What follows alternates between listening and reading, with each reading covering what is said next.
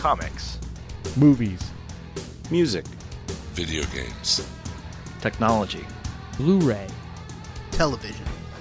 This is the HHW LOD Podcast Network. You're listening to The Black Box.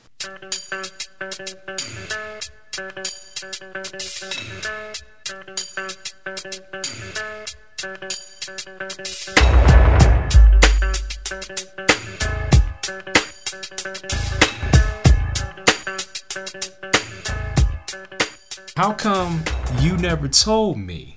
Number of times that you've been on this podcast, number of times I've talked to you, the number of times we've hung out, you never ever told me that you used to spar with Rampage Jackson. Nah, I seriously, for real thought that I told you that before. I thought we had talked about it, at least, at CGS Super Show or some other con. I can't remember exactly who I was talking to that told you that I told, but I thought you were in the group at the same time. No. You was talking with some other black dude because it wasn't me. That's kind of true. So you was mistaking me for somebody else. Yeah, maybe it was Julian. I can't remember, but I remember. No, it wasn't Julian either because he didn't know. I don't know. I can't remember, but he was in Memphis. He used to train in Memphis and at our school. He started out at our school and stuff, and he had his first fight was through our school and stuff like that, and we used to spar every once in a while to get him trained up and stuff, and that was before he knew stuff. He knew the ins and outs of the game and stuff, and then he ended up going to Japan to Pride, and man, he came back right before, it was maybe a month or two before he was getting ready to sign with the UFC. Before I think UFC bought Pride, and we sparred, and man, that dude was coming into the school smoking people, man. I mean, he was punching folks across the room, picking them up, slamming them, stuff like that. And I was the last person he sparred and stuff. And it wasn't pretty. He hits very hard. He hits very hard, man. And the cool thing about it, he gave me some good props. Gave me props on my kicks and stuff like that. And because I was trying to use them to keep him off me and stuff. But yeah, that's to no avail. Yeah, dude is tough, man. That sport by itself, man. I still love fighting, but I couldn't. I decided artwork was my thing. After waking up and staying hurt for a month, a week or so, and I also hurt my neck a couple times too, man, where I couldn't move my neck to the left. My neck my head got stuck looking to the right for at least 3 weeks. Mm-hmm. So yeah. After that, I was just kind of nah, I'm probably gonna just stick to this artwork right here. Yeah, in the long run, you're better off for it. But it still doesn't mean that you can't roundhouse kick somebody in the face. No, I love to do that. That's fun. That's a Tuesday for me. That's a Tuesday. No, just kidding. Man, see, you got to get that violence out your system, son. You got to get it out your system. You're getting like me, always just angry, mad at the world, wanting to punch people in the throat. Yeah. Now, for those who are new to the Black Box, the person that I'm talking to on the other line right now is an artist. He's also a martial artist. He's done work all over the comic book industry, and he is a man of many talents. And he also runs a studio where he teaches students the art of comic book sequential artwork and more. Mm-hmm. Ladies and gentlemen, the one, the only, Martheus Wade. Martheus, how you doing, sir?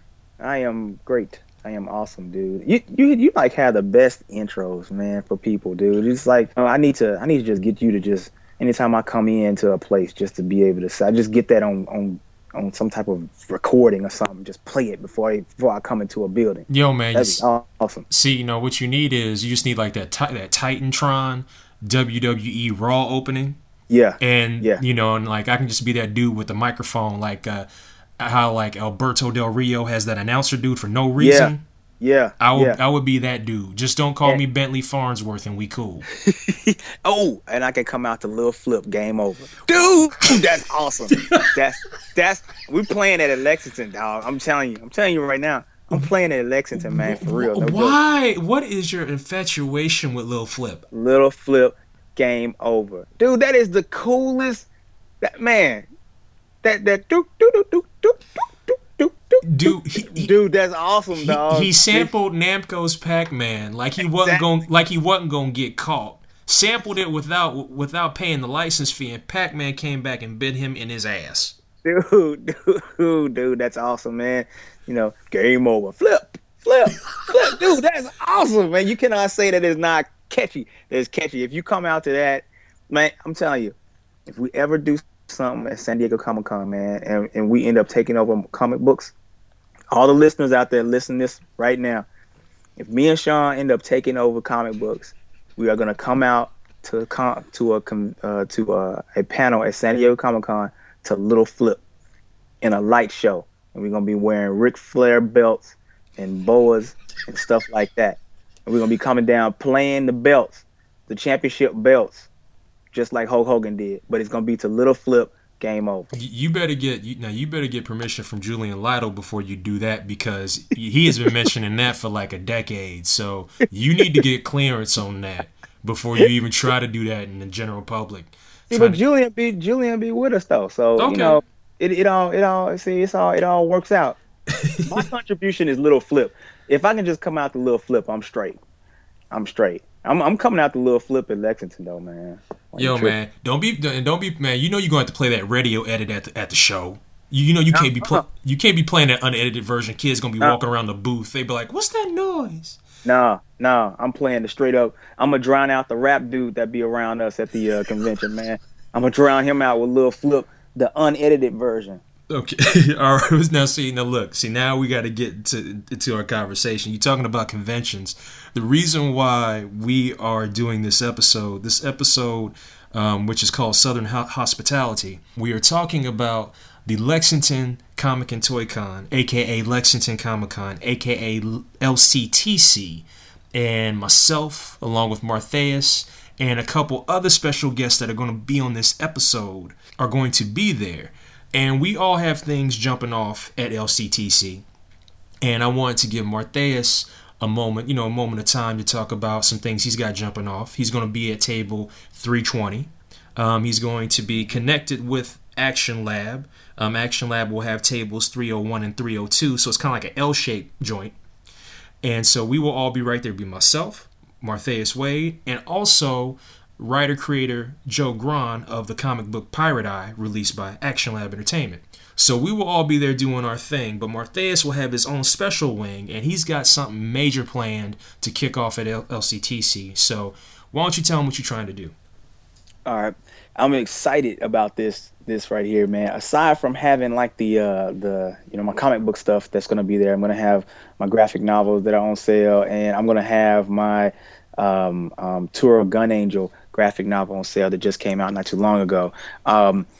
It turns out that the Turra character, the graphic novel, sparked interest with a producer, a movie producer, and he is actually wanting to make that into a live action feature film. Now, what we're actually going to do is that the script has already been written, the actress has already been signed, and she's actually the costume has been made, and she's actually come in and did some photography, and actually she's done some trailer work as well. What we're actually going to be doing there is kicking off an Indiegogo campaign to do the first the beginning intro, the beginning of the actual feature, and we're going to take that and actually show that to other producers and things like that, trying to get interest. Right now, interest is extremely high in what the Turra character can actually do. Mm-hmm. There's a lot of fandom out there that like her, even sometimes more so than Jetta. She's got her own strong fans as well. The book came out really well. People enjoyed the hell out of the read, and that's how I ended up getting this interest. Mm-hmm. So we're kicking it off at Lexington Comic and Toy Convention, and it's going to go 45 days after that. So we're trying to get this money together so we can go ahead and do something that is kick-ass and off the wall. Yeah, now, for those that don't know, Martheus is the creator of Jetta Tales of the Toshigawa. which is also available digitally at Comixology under the Action Lab banner. Yes. But Turra Gun Angel is a character that came from the Jeddah series. Right. And for those, this may be their very first episode of the Black Box. Can you tell the people the differences between Jeddah Tales of the Toshagawa and Turra Gun Angel? Well, Turra in the Jeddah Tales of the Toshagawa stories, Jeddah actually, Turra is Jeddah's sword sister. So she actually ends up was the one that taught Jeddah everything she knows about the katana blade. But in the story, they get separated, and the Turra story, the Turra Gun Angel graphic novel, is about her, Turra's story inside the greater Toshagawa universe. So the reason why we broke it off is because, like I said, the character started getting her own fan base, and people started really wanting to see what happens with her and wanting to see her more in the story. I couldn't be able to service that story well. I couldn't be able to tell that story well and then be able to mesh it with the main story, because that's just too much to put into one book. So I separated it off and made it its own book. But the difference is that where the Jeddah story is steeped in a lot of anime and a lot of manga influences, the Turra story is that as well, but it has more of a gunplay, almost spy type of environment. Turra is actually a ninja who uses her power, her abilities and her martial arts skill as a bounty hunter, and she is actually in America taking on bounties that put her up against like the Yakuza. It puts her up against rival mob families, and it also puts her up against the local police as well. So it's a little bit different. It's not as mystical and not as martial arts oriented, even though it is steeped in that type of. It has a tinge of that type of stuff as well.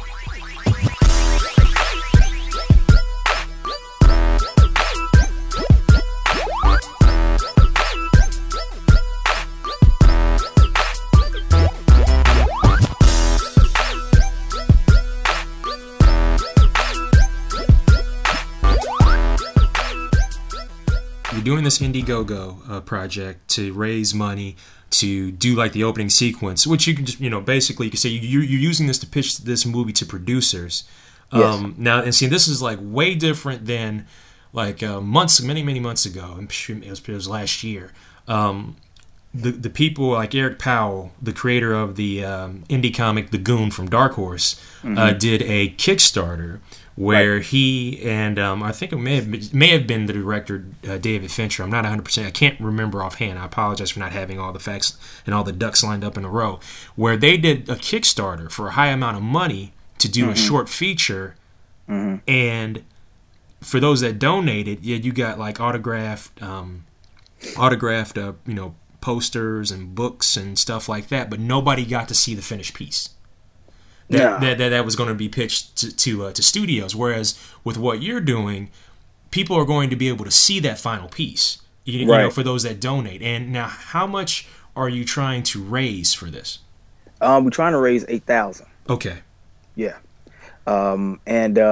You're right. That's one of the things that we looked at, was that we didn't think it was really fair for people to be donating and not being able to see what they're donating to. I mean, that's just the whole point, Right. So we make it a point to be able to have that to be shown, and to for especially if you donate a certain amount, you'll be able to get your own personal copies of the thing. And in some cases, if you donate enough, then you actually be able to come in and be a part of it as well as possibly be able to have your own private viewing and private parties brought to you.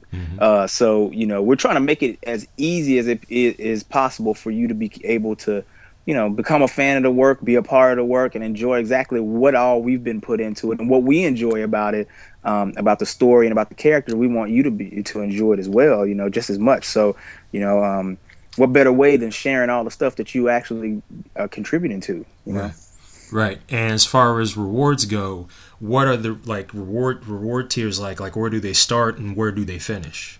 Well, we got ones that are as low as $5, and we've got ones that are as high, goes from $5 all the way up to 5,000.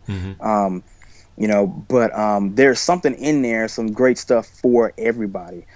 For instance, like for $25, you get a promotional one-sheet Turra poster autographed by the lovely actress Rachel Eilig. Man, she was so cool to actually have in town and work on the Turra stuff for, man.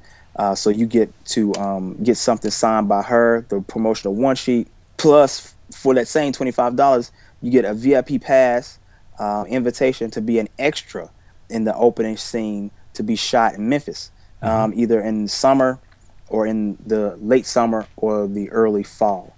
But you have to be 18, of course, to be able to come in for that. Right. 18 or older. Plus, you get a VIP pass for the same $25. You get a VIP pass, invitation to the opening scene after party with the cast and crew. Stuff like that. That's awesome right there. Right. And like for other tiers, people will receive like a digital copy of the short, correct? Right. Yeah. For like $50, you get an exclusive. Well, actually, I'm sorry. For $25, you also get a digital download of the Turra opening scene. So you can go and digitally download it. You get your key. You can digitally download it, and you can have it. You get that it's yours to save off. For like $50, you get an exclusive special edition Turra promotional DVD autographed by Rachel Eilig. So there's another opportunity to be able to get a copy of it, but this time in DVD form that's signed by the actress, and a copy of the opening scene script autographed by director producer Greg Gray. And you also get a special thank you and the credits on IMDb, plus the items in the $25 tier. I mean, you see what I'm saying? I mean, it's just, you get so much stuff for just pledging, just because we want to be able to say thank you for helping us get to where we're trying to get to. You know what I mean? No, definitely. Yes. Yeah. There is for let's see, for the $100, you get a print copy of the Turra Gun Angel opening scene comic book autographed by me, and a Turra Gun Angel shirt, and the items in the $50 tier. So the comic book is actually going to be we have two of them. We got like a print copy and a digital copy. For the $50 one, I mean for the $100 ones, you get the print copy. So that's awesome as well, man. I mean, it's just a whole bunch of stuff. For $250, you get an associate producer listing on the opening credits and on IMDb. And also you get an original 11x17 black and white piece of artwork, of Turra Gun Angel artwork, drawn and signed by me, who, hey, I'm the creator.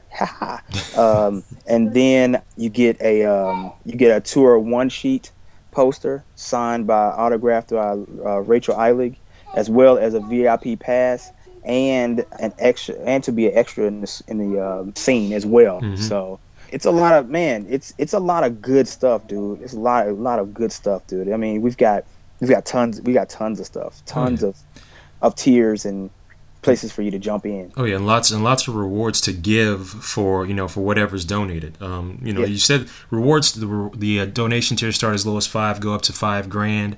It sounds like you're definitely trying to give people options, which is good. Yeah. Which is good, but also at the same time, not so many options as to overload someone's senses, as it were. Right. So no, it's a smart move. You're going to debut this Gogo Project at the Lexington Comic Con, aka LCTC, on the 16th and 17th, right? Right. We're gonna put it up there. You could be able to come up to the booth. We're gonna have the actual promotional posters and stuff that we're gonna be giving away to people that donate, and we're also gonna have the director producer will be there, and he'll be able to sign and stuff, and you'll be able to talk to him and see what the scope of the film is going to be. We're also going to be having on two 50-inch plasma screens. We're going to have the trailer to the teaser trailer to the Turra Gun Angel movie playing as well. So you'll be able to see exactly what the quality is that you'll be donating to. Along with that as well, we're going to be having, I'll be there drawing illustrations and stuff, and I'll be drawing, sketches of Turra, and I'll be there to sign anything as well. Plus, on top of that, still keeping it within the family, we're actually going to have, on the big screens, we're going to have Turra, the teaser trailer, but we're going to also have the Kunoichi Hime commercial that we shot for the new book that I'm doing for Action Lab Entertainment at the end, I think at the end of this year, if I'm not mistaken. And we're going to have that, as well as we're going to have shots from X01 and the Rock Solid Steelbots by the great and all-powerful Shawn Pryor and Action Lab Entertainment. And then we're going to also have shots from Pirate Eye by Joe Gran. So that's going to be on there as well. So our whole section is going to take over. It's going to take over. Now, for those that don't know what Kunoichi Hime translated in English means, what does that mean? Kunoichi Hime means Ninja Princess. So it's all that book is going to be cool, man. It's an all ages tale about dealing with the characters from the Jedi Tales of the Toshigawa world, but but when they were all coming up in the ranks of the Toshigawa when they were smaller. So like Shiandria Toshigawa, aka Jedi, was 14. Turra's 18 in this, and some of the other characters in there are 16, 14 through 16. It's really cool to see. So we'll have a preview issue of that'll be there as well, and along with the Jedi graphic novels proper. Man, it's gonna be awesome, dude. I'm looking forward to it. Now, will you also be doing commissions? I heard you'll be doing, like you say, you're doing Turra sketches and Jedi sketches, but will you be doing commissions as well? Yeah, I'm doing commissions. I'm doing pencil and ink, a little bit of Copic marker grays on 9x12 Bristol board for $30. So I'll be doing those and taking my list. I'll start my commission list early on Saturday, and I'll probably be drawing until Sunday. Okay. So I'm a limited number, because I always end up taking way more than I actually should. Yeah. And I sit there the whole time looking at my paper, and I won't be able to go talk to any Power Rangers myself. So I would like to do that. Yeah, I know you want to talk with Karen Ashley and Walter Jones. Yes. I want to go talk to them, man. Hey, you know what? I'm gonna convince Walter Jones to dance with me to Little Flip. Game over. What is wrong with you, man? Walter Jones don't do the hip hop keto no more. Zach don't do the hip hop keto no more, dog. Although you do know he used to be a dance champion. That's the power. That's the power of Little Flip. Game over. What? I don't understand. That's the power. I don't understand. I don't understand the infatuation, son. I don't. I just don't. It's not just a Wizard World type con. There are going to be plenty of artists there. Like Jamal Eigel's going to be there. I'm excited to see Jamal. He's got Molly Danger coming out soon, and like my boy Roger Stern is going to be there. One of my favorite comic writers of all time. I think Mike Grell is going to be there this year. Mm-hmm. Just a slew of artists, a slew of creators, a slew of independent publishers. Toys aplenty. I mean, trust me, toys aplenty. Plus all the entertainers from our childhood, Billy D. Williams, and all types of cats. So it's gonna be a lot of fun, and I'm really excited to do this show again. It's it's my hometown show, and I kind of take a sense of pride when I do it. You know what I'm saying? You know what I mean? Yeah. So yeah, man. But it should be a blast for sure. Just promise me, when you see Walter Jones, you will not hip hop keto in front of him. I'm gonna do it. Because I got my lunchbox, my Power Rangers lunchbox that everybody signed, man. I'm gonna hip hop keto up to him with it, and just do the wave and hand it to him and see what he do.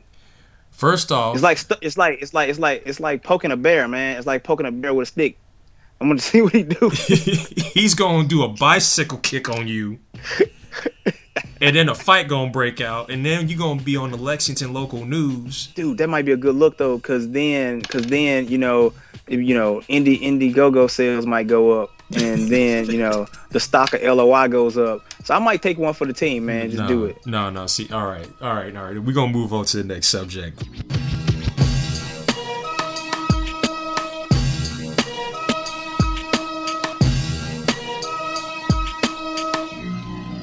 You mentioned LOI Studios. I've mentioned LOI Studios lightly a couple times on the Black Box podcast. And what LOI Studios is a studio comprised of myself, artists and talents such as Martheus Wade, and some other people that will actually be at LCTC. One thing we're doing is, even though myself, Joe, and Martheus will be holding it down in the 300 block, in the 600 block, where the 600 numbered tables are, there will be an LOI Studios table, and actually we'll have a couple of people holding that table down for us. And what we're doing, we are selling Bristol printed artwork from Martheus Wade, Tressa and Justin Stewart, and Martheus has some special Bristol prints available in small quantities.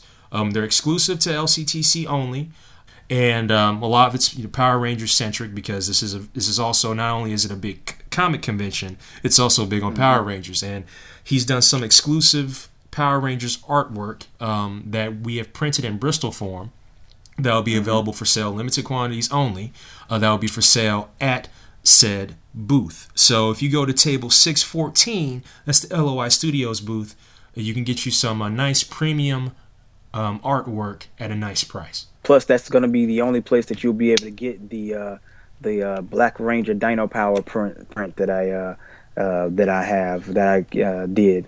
Oh yeah, I'll have the original though. Mm-hmm. Yeah, I have the original. So if you guys want to get the original of it, you have to talk to Mr. Shawn Pryor there. But yeah, that's at the LOI table. That's the only way they're going to be able to get that to finish off the Tommy Oliver triptych. yeah, you got the trifecta. You got like the White Tiger MMPR piece. You got the Dino Thunder Black Ranger piece, and you also have the Green Ranger MMPR piece. And they are very nice. They're very nice Bristol prints, and they came out looking real good. And like I said before, limited quantity, and they're nicely priced, because the originals, if Martheus had all the originals here, you would pay a grip for those, because those weren't done in 15 minutes. They're, like I said, even though Martheus is 9x12 commissions, like just ink and pencil with like a little bit of Copics are nice, these are like full-blown commission works that take hours upon hours to do. So the prices that are set for the Bristol prints are kind of like a fraction of what you would pay for the original piece. So it's a good buy. So like I said, we're trying to do it big this year.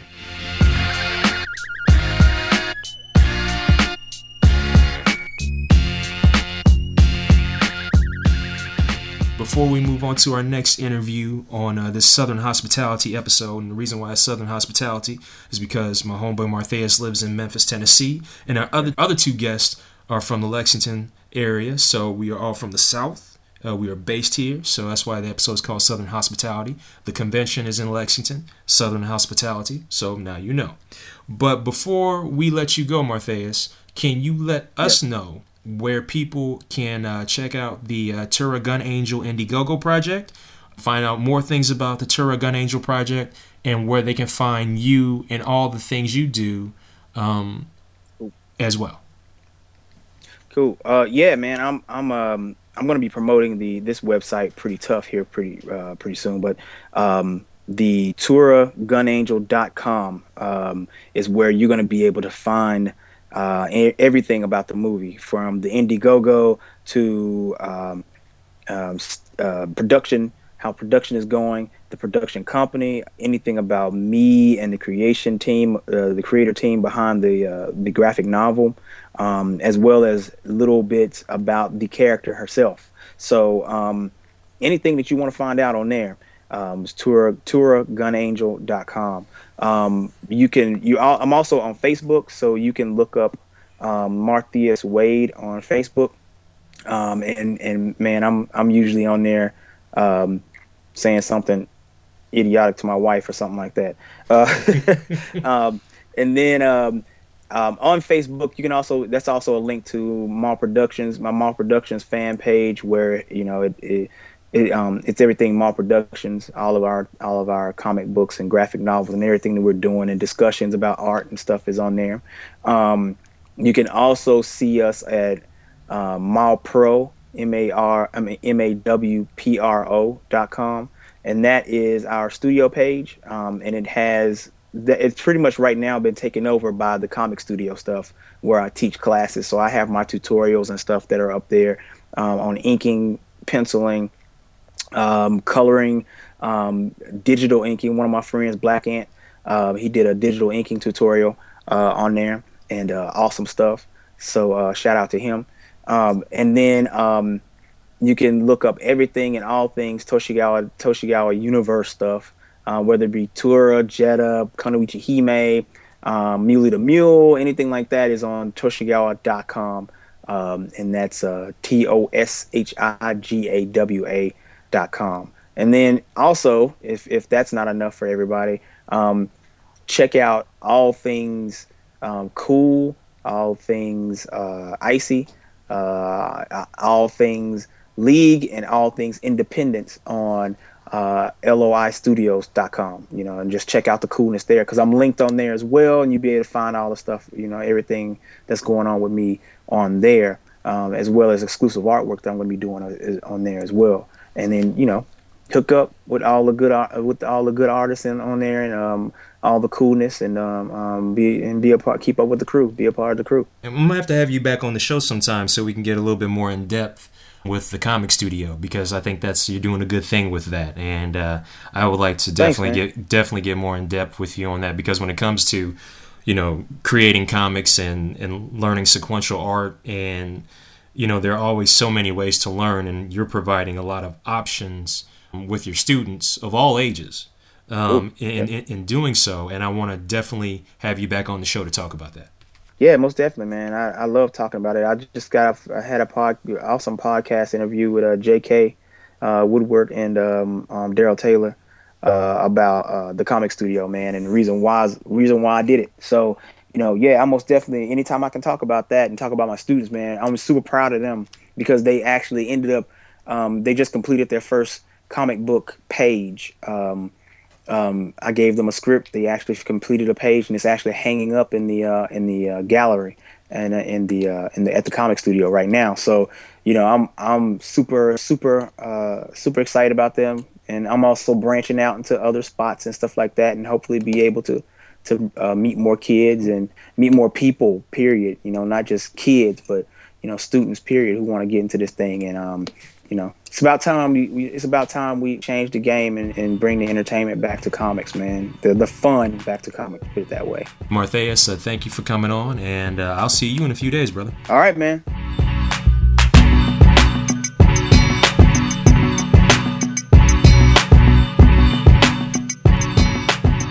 All right, coming to you live from the Black Box Studios, aka the basement, with a lot of stuff around. I got to clean up this room. It is a hot ass mess. Anyway, here on the show right now, you have heard her on this podcast before. She was with the members of Boku Pop, but this time she is riding solo. Ladies and gentlemen, she is a talented artist. She is currently working on a project called Dracullama.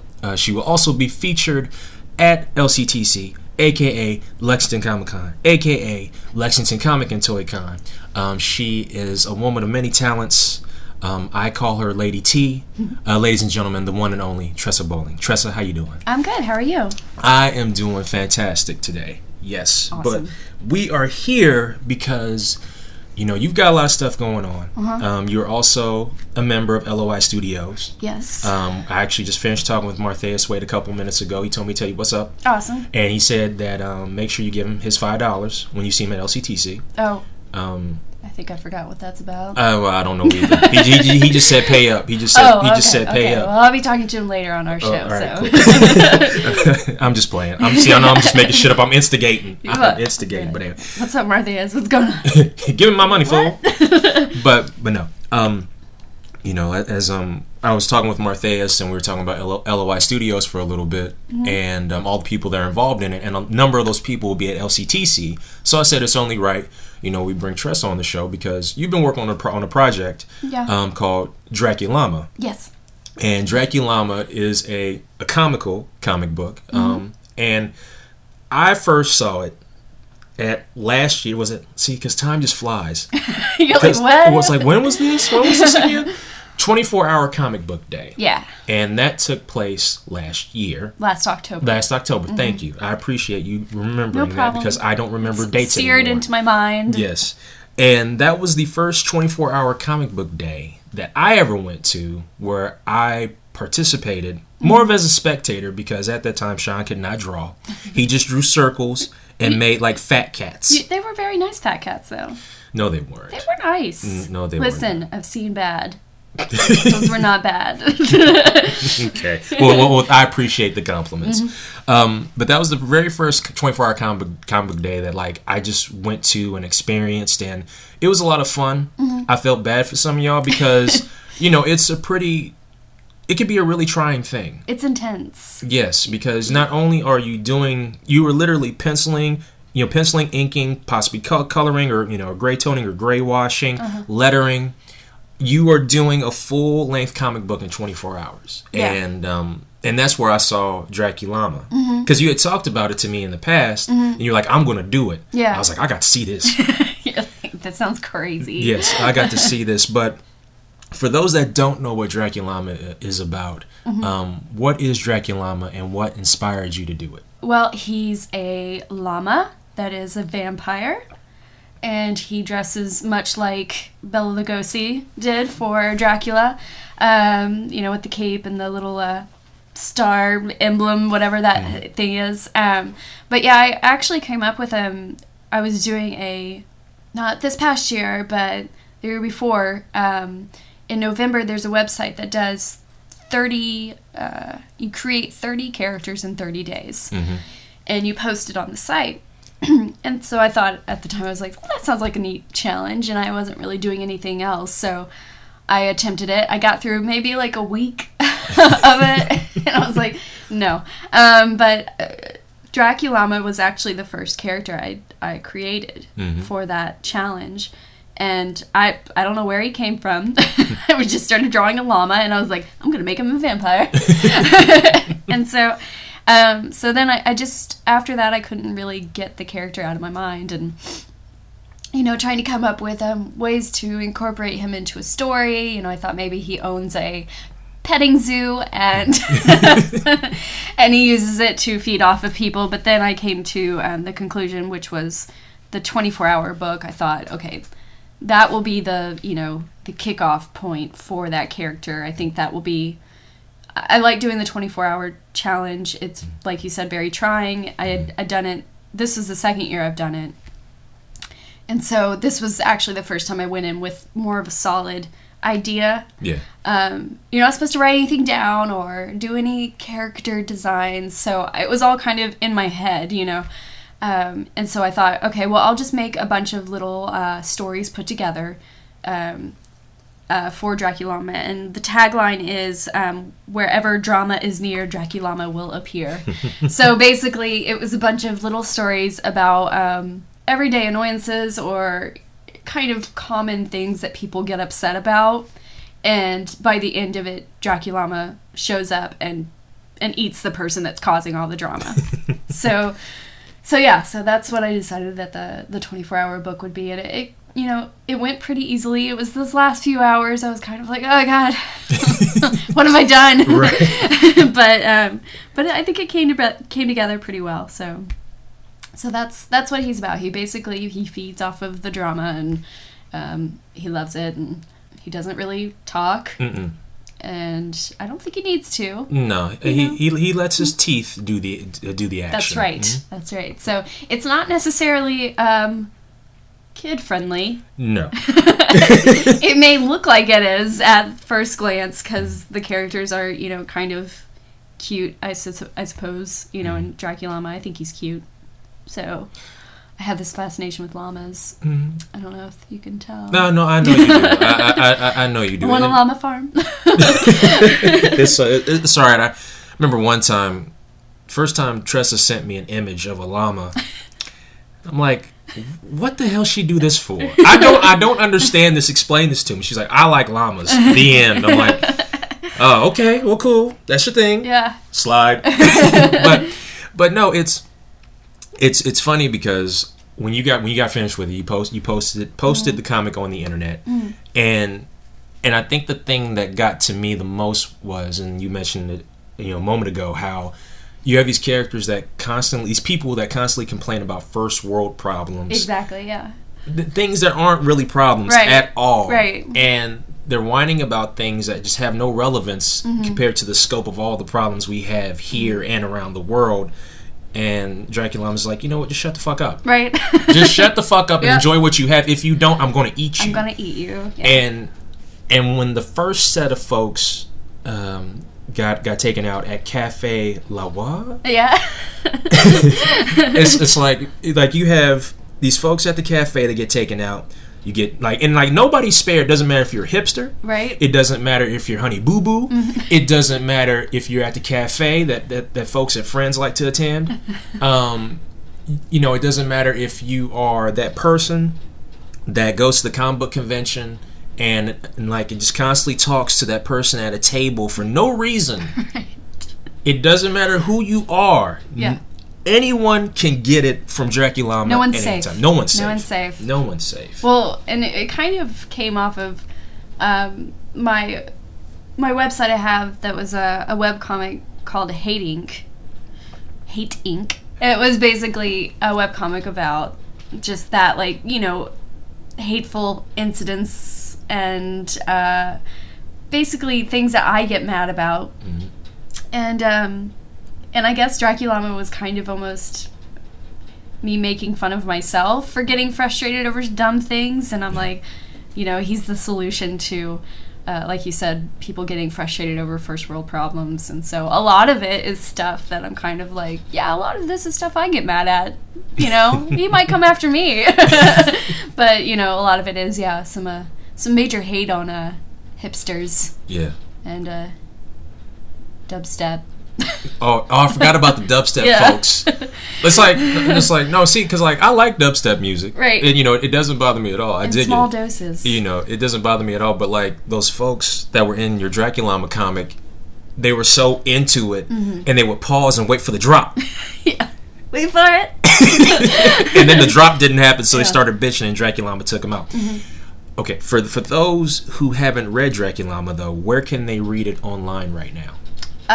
You can read it on my Hate Inc. blog, which is HATEINK.blogspot.com. I need to post it on the actual Dracullama webpage, but you can also find Dracullama. It's DRACULLAMA.com. Right now, it's a work in progress, the website. Because I just recently bought the domain for it, and right now it's just his first standalone little comic is up there right now. So I need to also post the 24-hour comic, but you can find that. You can find that on Hate Inc., and you can also find it on my own personal art site, which is birdiebeauart.blogspot.com.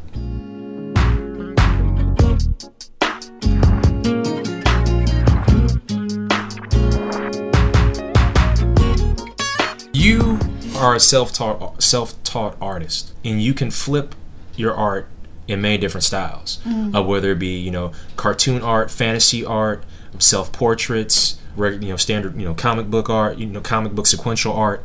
You are able to. I don't want to use the word be a chameleon because you think chameleon, you think Zartan, and I'm not trying to flip it like that. But I'm cool with that. But learning all these styles and being self-taught, I mean, it's quite a talent. And I don't want to say how long did it take you to do that, because there's never a finite date. Right. Well, I learned it on this day. On June 1st. Yeah. it doesn't.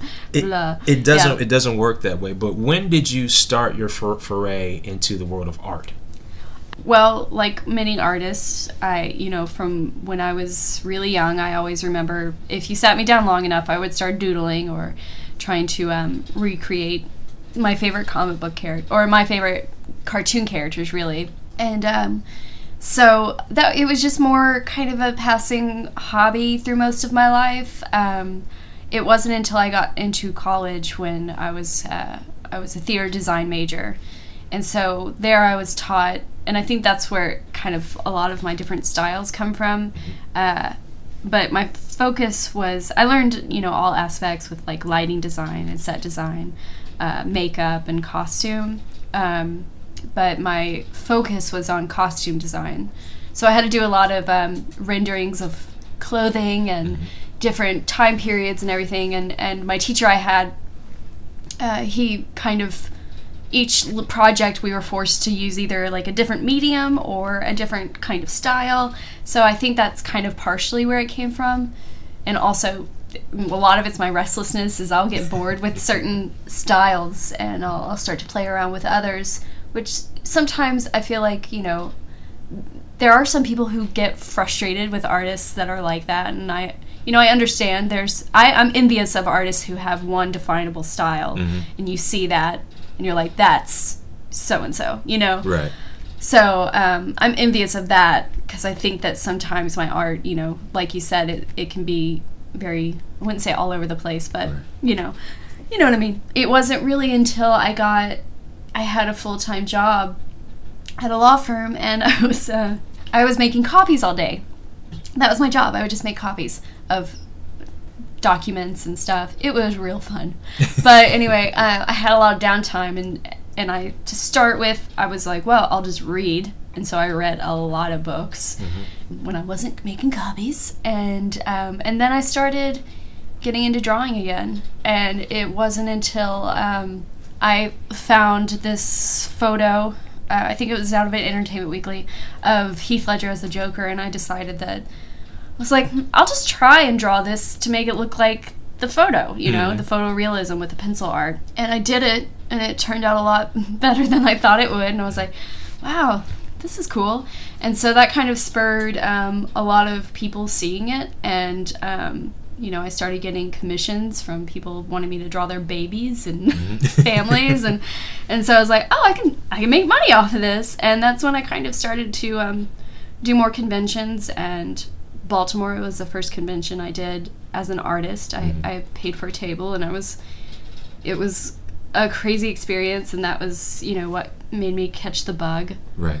And from there I started kind of trying to hone other forms of art, like the more stylized work, and that's where it kind of went. I mean, it was kind of like a slow build up, It was never anything. I mean, when I was really young, I was like, I want to be a cartoonist for Disney, and then those dreams were crushed later in life when they were like, we have this really cool stuff now that you could do with computers, and like they look all 3D, and I was like, oh, that's nice. Did you hear the rumor that supposedly Disney is shutting down the 2D animated film division? I don't know. I'm not 100% sure if that is really fully confirmed, but if so, it is heartbreaking, because that would leave Warner Brothers and possibly, I think, like, as far as major studios, not production companies, but major studios, that'd probably leave one or two studios that still do 2D animation. It was Bruce Timm. Bruce Timm talked about on one of the Fat Man on Batman podcasts with Kevin Smith. He said there should always be a need for 2D, and I agree.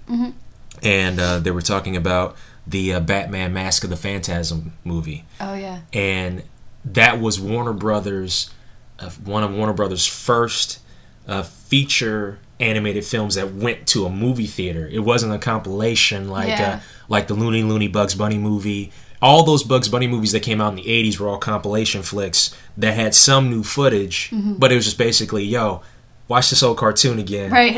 and I sat down, if it came on HBO, whether it be Looney Bugs Bunny movie, Daffy Duck's Quack Busters, the 1001 Rabbit Tales or something like that, didn't matter. I was going to watch it. Right, yeah. But the key thing that Bruce Timm said is that Mask of the Phantasm cost $6 million to make, which is pretty inexpensive. And they ended up making their money back on video. It made a killing.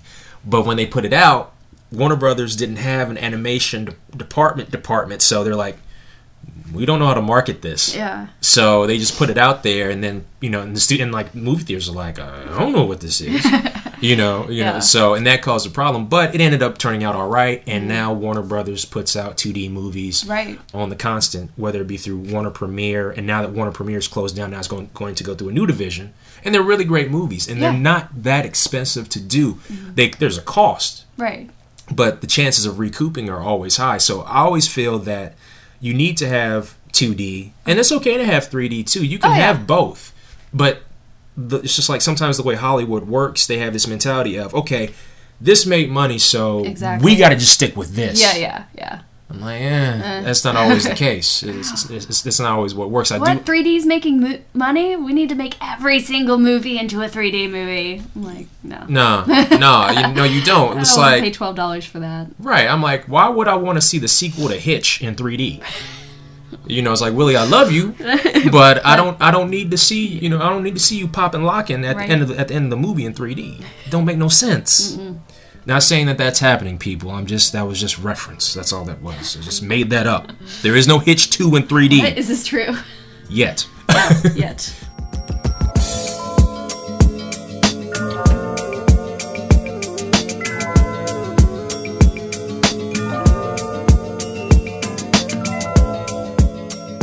There's nothing wrong with having more than one style. Right. That's my personal opinion. There's nothing wrong with that. So. Well, I don't think so either. Okay.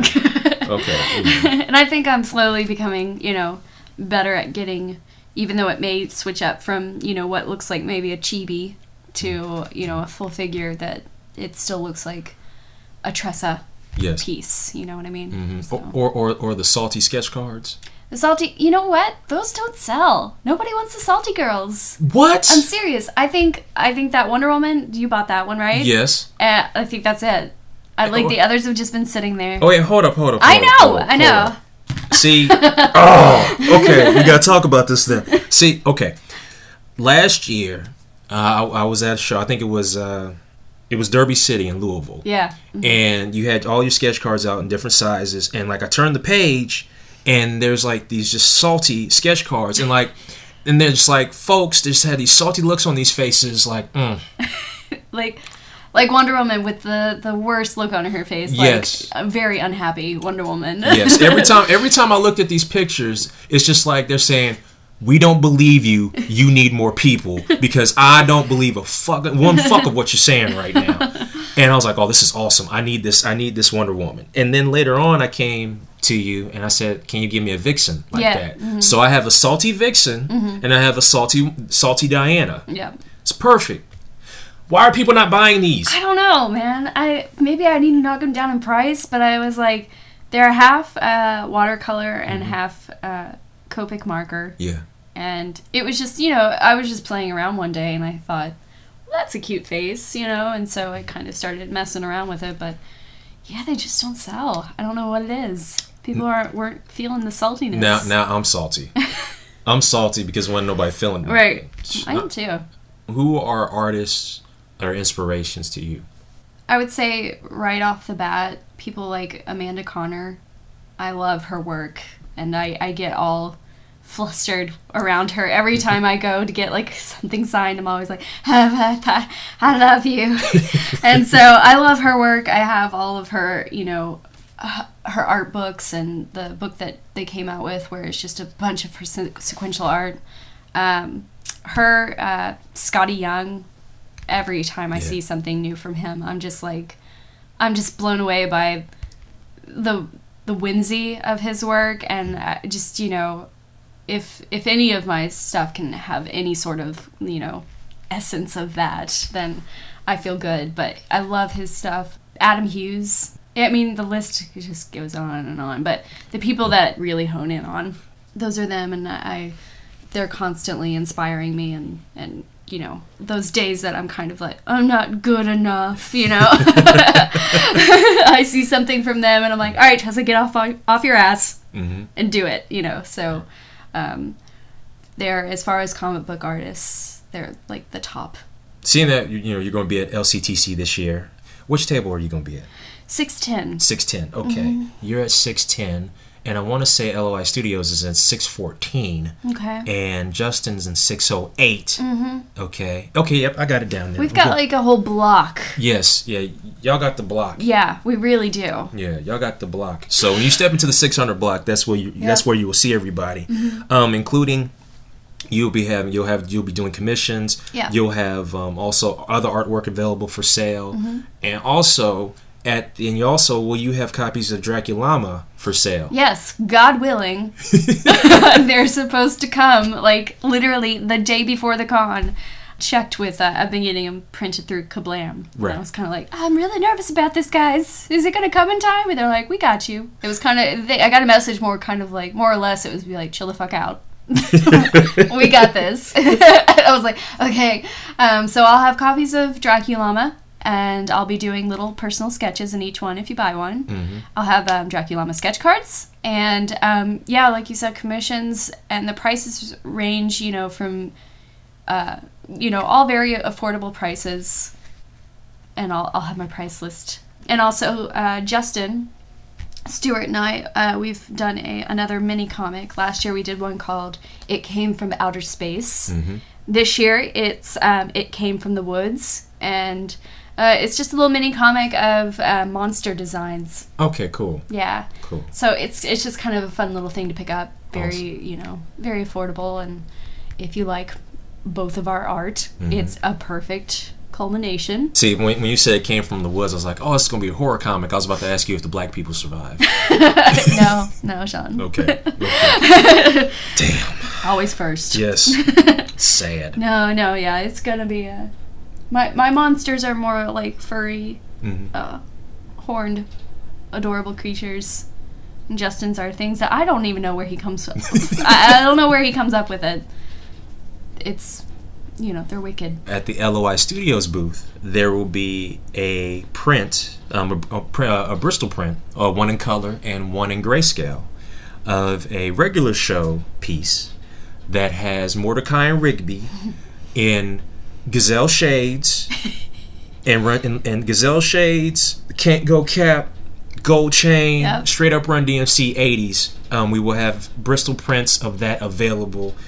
Some will be framed. The color ones will be framed. The grayscales will not be framed at reasonable prices. Those are by Tressa. So if you get one, you go to her table and be like, yo, I need you to sign this fly piece of art for me. And she'll sign it. Yeah. And then you go get you a Dracullama comic. That's right. And then you give her dap, and then you go about your way. I'm real nervous about this show. I get nervous about every show. Yeah. We're doing a live art Friday night in the bar of the hotel. I'm sure I'll be in a weird place then, because I always get in weird little, quiet moments right before a con where I'm kind of like, don't talk to me. I'm in the zone. I must focus. Yeah.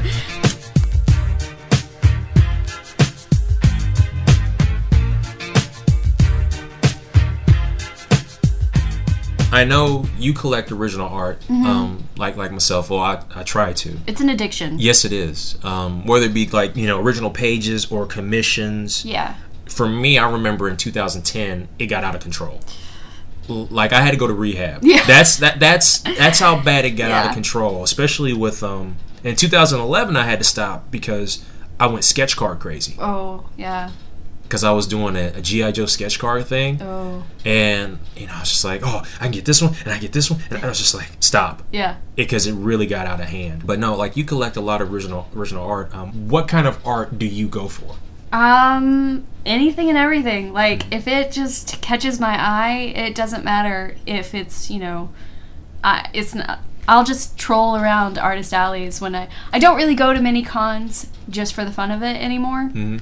I go to C2E2 just as a spectator. But I love going through Artist Alley and just looking at everybody's work, and if I see something that just catches my eye, it's like an addiction. I'll buy it. I gravitate more towards, Catwoman pieces, or Danny really loves Batgirl. So if I see a really cool Batgirl piece, get that for him. But like you said, it's like you almost have to like slow your roll after a while, because we're trying to look for a new house right now, and so all of our artwork and everything is put up, and I still got it, those big plastic protective sheets that they give you at cons. Yes. I've just got, I don't know, a lot of those filled up, just like to the brim of original art and commissions and prints. I'm nervous to get to a new house and to open those up and be like, all right, how many frames do I need? Oh, 300.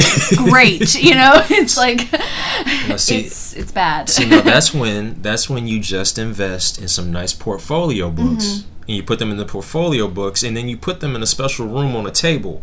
Because, see, if you put them in the special room, that means only certain people have access to that room. That's right. Use gloves. Exactly. It's gotten to the point now where I kind of look for little things. I'll look for sketch cards and smaller pieces. It's sort of all over the place. And it's the same for me, too. It really is. It just all depends on what phase I'm going in. And not only that, but there's sometimes where it's like, oh, I have this opportunity to get something from so-and-so, and this opportunity will never come again. And then when you get that, your mind blanks out, and you're just like, what do I want him to do? He or she to do? I don't know. Just give me this. Yeah. And then I get them like, yes, this is awesome. And then I'll go home like, oh, I could have got this instead. I could have asked for this, this. Why? All right, next con. I'm like, oh. Yeah. So see, and that I'm this close. I don't know why I'm acting like I got money. I make comics. I'm broke. Right. But I want to like build on my G.I. Joe sketch card collection. Oh my gosh. And I want to start a He-Man and the Masters of the Universe sketch card collection. Oh, you should. Yeah, see? You're not helping me. I'm sorry. You're not helping That'd me. be awesome. But I want to start. Can I draw She-Ra for you? Oh, by all means, please do. Please do. But no, I mean, well, those aren't so bad. You can get trading card books and just fill those up. Oh yeah, well see, here's part of the problem. See, there you go. You're not helping. I'm enabling. Yes, you are, but that's okay. See, like on my G.I. Joe cards, I have them in like various sizes, not just standard sketch cards. Okay. I have like some are elongated, some are like pretty big. Like Fred Chow, he did a book, Johnny Hero.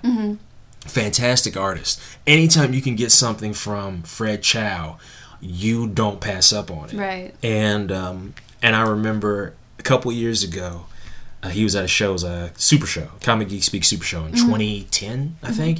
And I was like, listen, I know you're coming. I'm going to be there too. Can I get 3 or 4 G.I. Joe sketch cards? And I was like, I want Cobra Command, like the Cobra Commander in the battle armor. I want Undertow and Captain Gridiron. No one wants Captain Gridiron. A dude... He was a former football player. Now he's a soldier. And he's got a helmet he's got like a army helmet with like the football grill on the face. Don't nobody want that except me. And Fred got so hyped, he's like, oh, it's on. See, yeah, as an artist, I love it when people come up with, characters. Because I've drawn a million Wonder Womans. She's kind of like my muse. It's like, if I get bored and I don't know who else to draw, I draw Wonder Woman. Yes. It's like you've got certain characters that you're like, if I draw one more Wolverine, I'm going to punch somebody in the face. And then somebody will, magically come up and be like, I want this character that nobody else knows about. And that, I'm like, all right, I got to look that up. Oh, that's awesome. And, sometimes those are the best.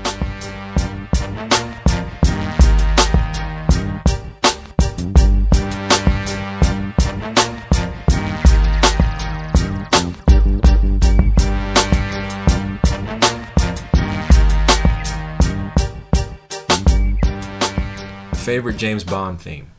Live and Let Die. I should have known. Come on. I should have Paul known. McCartney. I should have known. I love him. I should have known. Never mind. Okay.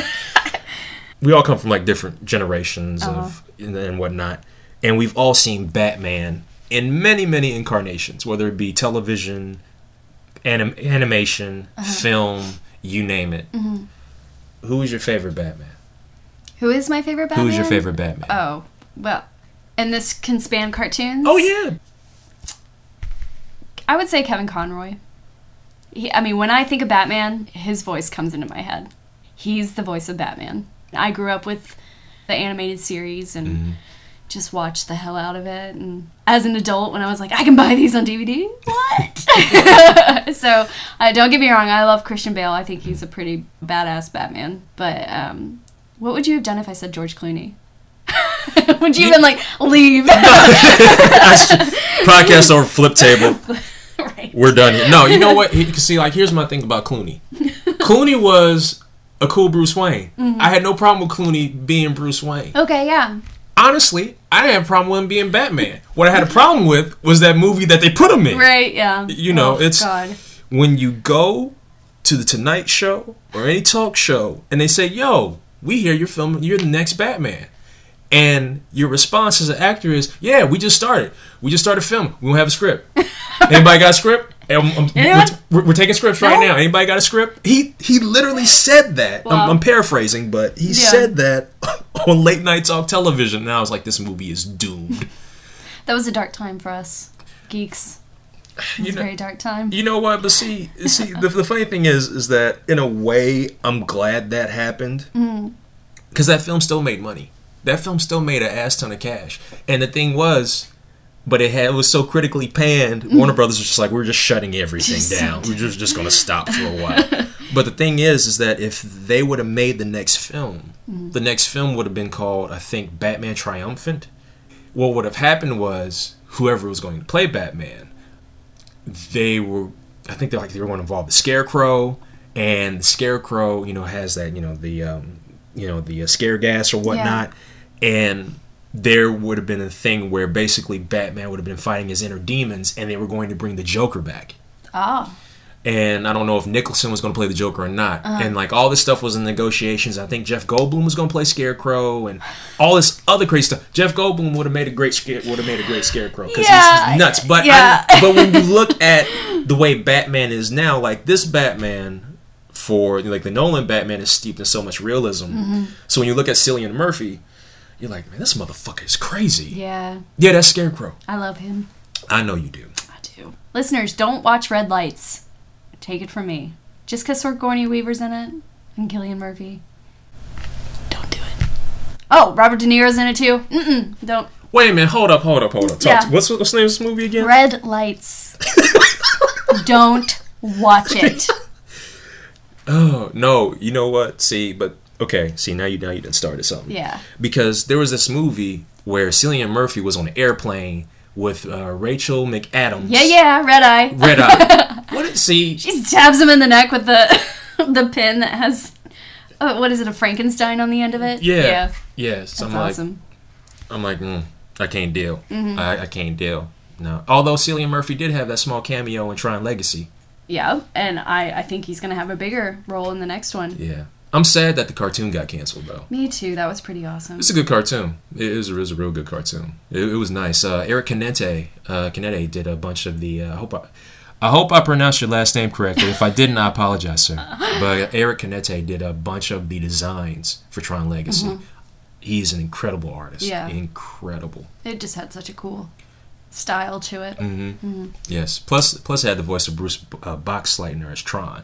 That's Scarecrow and Mrs. King right there. That's 80s TV I'm talking about right there. Now everybody's just like, I don't know what the fuck Scarecrow and Mrs. King is. Take your old ass off this show. Lexington Comic and Toy Con, March 16th and 17th. You'll be there at table 608. 610. Shit! At table 610, you will be there. Yeah. And you will have art for sale. You'll be doing commissions. You hopefully will have Dracullama comics for sale. Yes. And so also, your art is also featured on your own websites as well as the loistudios.com website. We recently posted on that website the Storm Rising piece. We've also posted a bunch of sketch cards that you've done and other pieces and more things to come. And if you could do me a favor and let people know where they can reach you on the internets, I would appreciate it. So I was just now looking up. Okay. I was like, how do you find me? Yeah, you can find me on Twitter at Tressa Bowling. And And that's, I believe, all one word. It's no dots or any underscore or anything silly in that nature. Yeah, just at Tressa Bowling, and it's Tressa Bowling, Bowling, like the game. And also, if you want to, I guess, if you're on Instagram, I post pretty much everything I do on there. So if you want to follow me on there, my name on there, you can probably find me under Tressa Bowling on there, but it's Birdiebo. It's BIRDIEBO. Find me on my podcast, Boku Pop. Much like Shawn, we are a pop culture podcast, and we record every week. They'll be sitting next to me at the show, so you can find me on there. And also, if you're interested in commissions, you can reach me on my email. It's tressa.bowling. JK, it's Tressina. It's Tressina. I don't even know my own email. That's awesome. That's okay. It's cool. Your commission information is also available on the loistudios.com website. Yeah, it's tressina.bowling@gmail. You can find me all there, and come see me at my table. Please don't ask. I won't bite. Please don't ask for weird commissions. If you could keep those to a minimum. I mean, some people don't think they're weird, though, Shawn. Right. That is true. That is true. Yo, I need a commission of Yoda sitting on a toilet eating a Twinkie, son. Can you give me that, son? I guess in a galaxy far, far away, they still have Twinkies. Or toilets. I haven't even thought about that. You never see a toilet. You never see a toilet in Star Wars. Well, ever. Most things they never address how they go to the bathroom. Oh no, that's fine, and I don't need to know. Right. I don't need a coffee break in the middle of the movie. Like, yo, I gotta take a piss. let me hop on the space toilet before we hit hyperspace. I don't need that. There's some things we can go without. I understand that. I don't need all that decompression. Mm-hmm. That's okay. Mm-hmm. Tressa, thank you for hopping by the show. Yeah, thank you so much. It's always a pleasure. Well, cool, and you're welcome back anytime. Awesome. So next week. Not that. No, not next week. I'm going. What about the week after that? Is that cool? You let me know. You're not helping me right now. You said anytime, Shawn.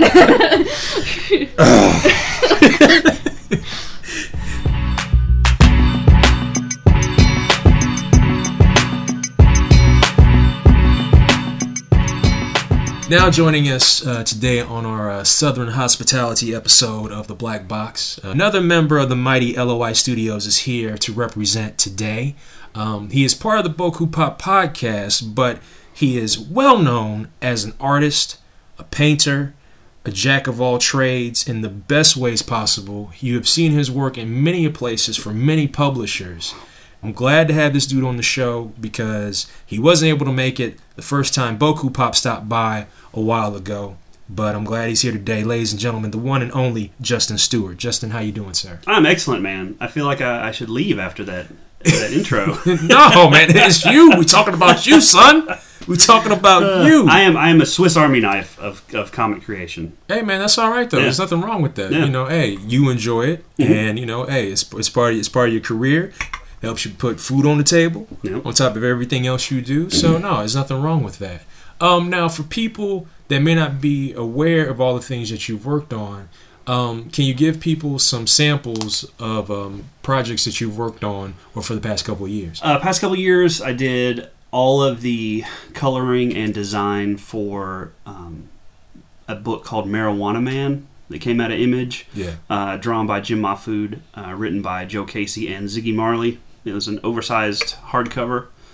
So that came out a couple of years ago. Yeah.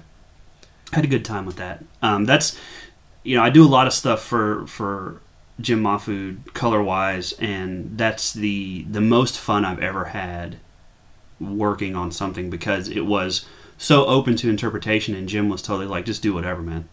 Really? So, yeah. So I've been in other situations where it's been very regimented, and it's not as fun.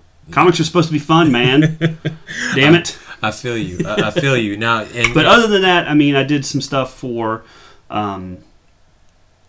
Xenoscope Studios as far as like design-wise goes. I did some stuff for Viper. I colored a Wes Molbosh story that was in their Tales from the Sasquatch anthology. Mainly just small publisher stuff. The only big things I've done is I did a Jim Mahfood again drew an 8-page Spider-Man story in Web of Spider-Man #7 a couple years ago that I got to color. So that was nice. I have my my check envelope framed from Marvel. I cashed the check straight away. I wasn't going to frame the check. I cashed that check. I'm like, I don't know how long this money's going to be good. I need me some ramen. I do.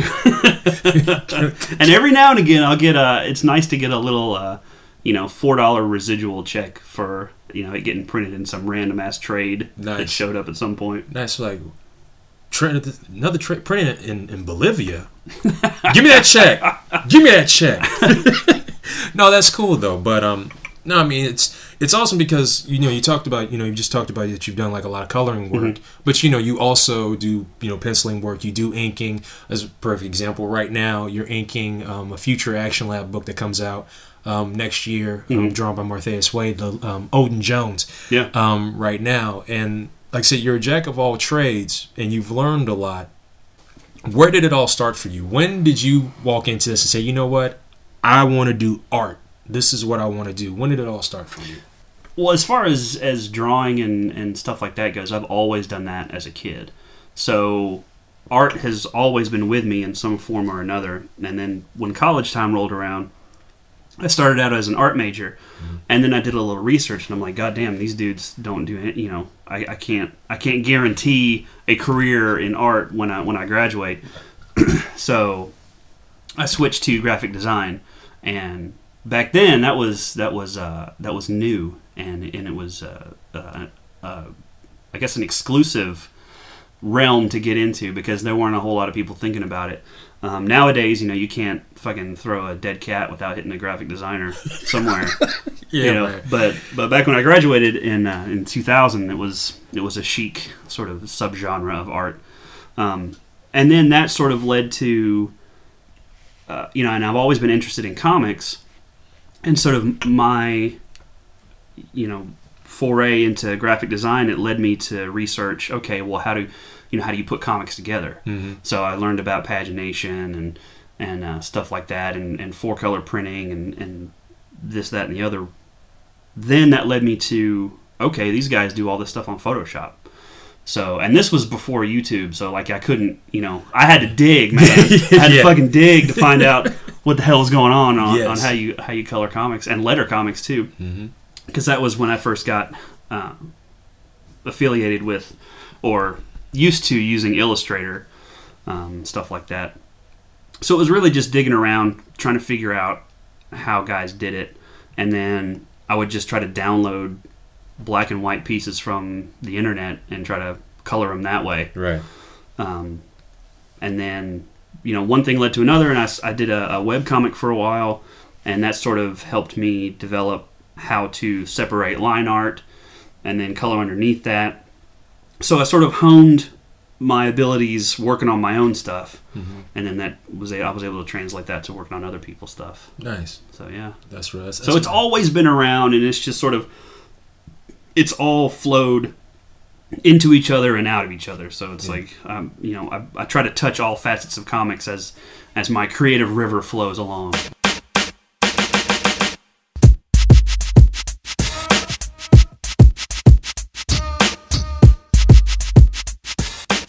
I first met you like face to face at a show. There was like this show that I always mispronounce his name. It's like Jersey Drozd? Drozd, thank you. Jersey Drozd. I've mispronounced a lot of names during these LCTC Lexington Con LOI Studios recordings. So to everybody's name I mispronounced, if you're playing a drinking game, you should be pretty drunk by now. I am.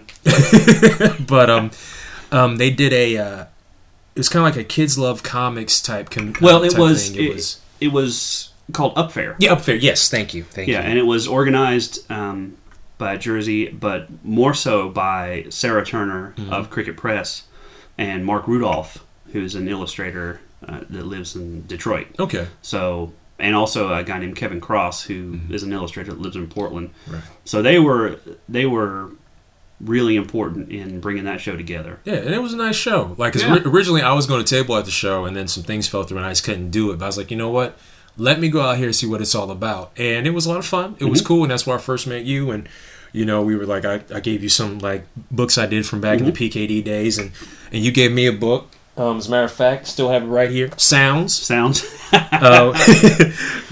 you're doing your thing back in the day with Quarantine Comics and everything, and you know, that got us to talking, and you ended up doing some inking work on some old PKD books, and then from there, time went along, and then I stopped by for a Boku Pop interview. I was like, I know that dude. Yeah. I was like, I know that dude. He got that Fly Cobra hat. I want that hat. Yep, can't have it. No.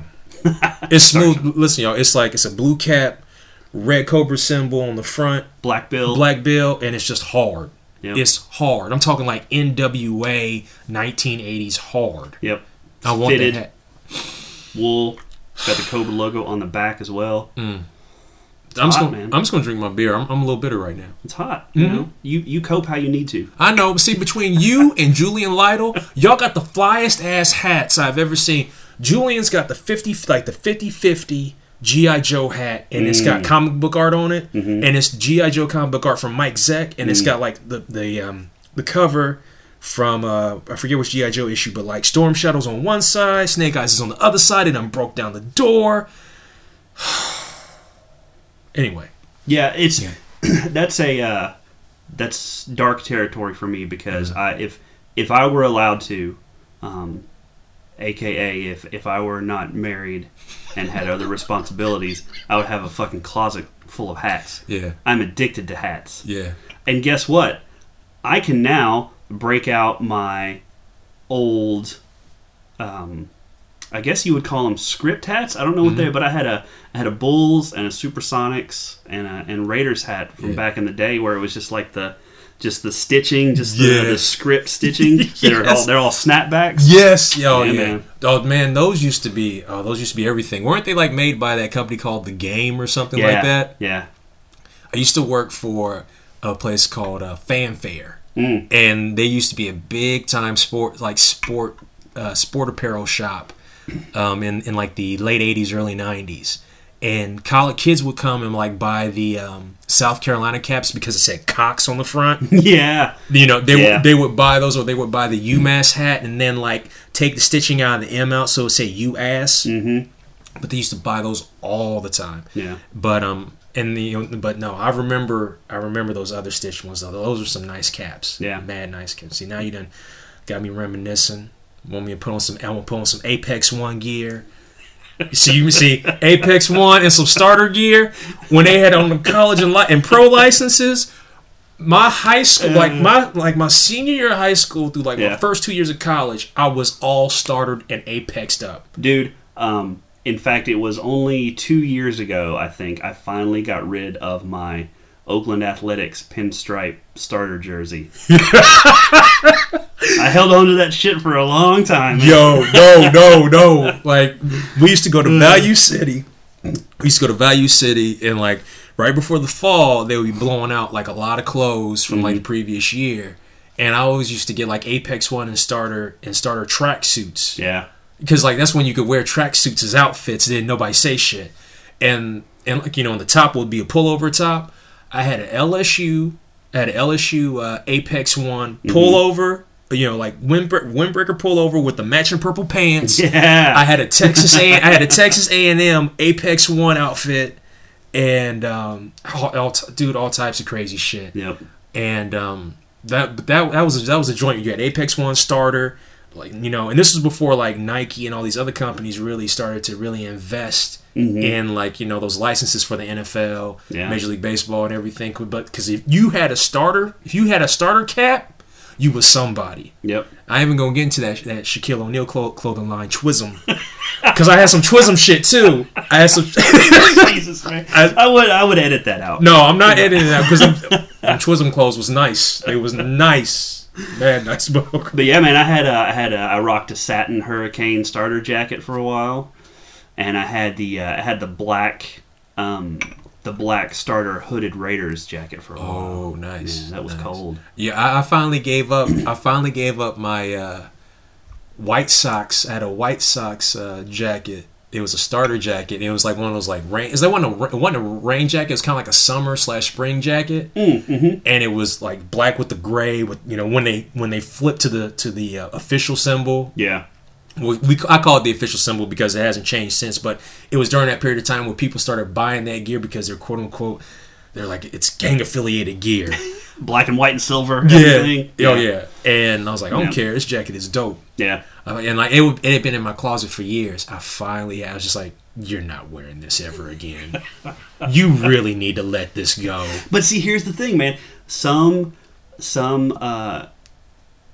hop hipster guy is gonna buy that jacket and he's gonna rock it. Oh yeah, man. He's gonna rock it with some skinny jeans and some bright pink ass Osiris skate shoes. Yeah. I might have to punch that dude in the face. Your jacket may be famous someday. Nah, it probably will. Probably will. Singing some Macklemore and Lewis.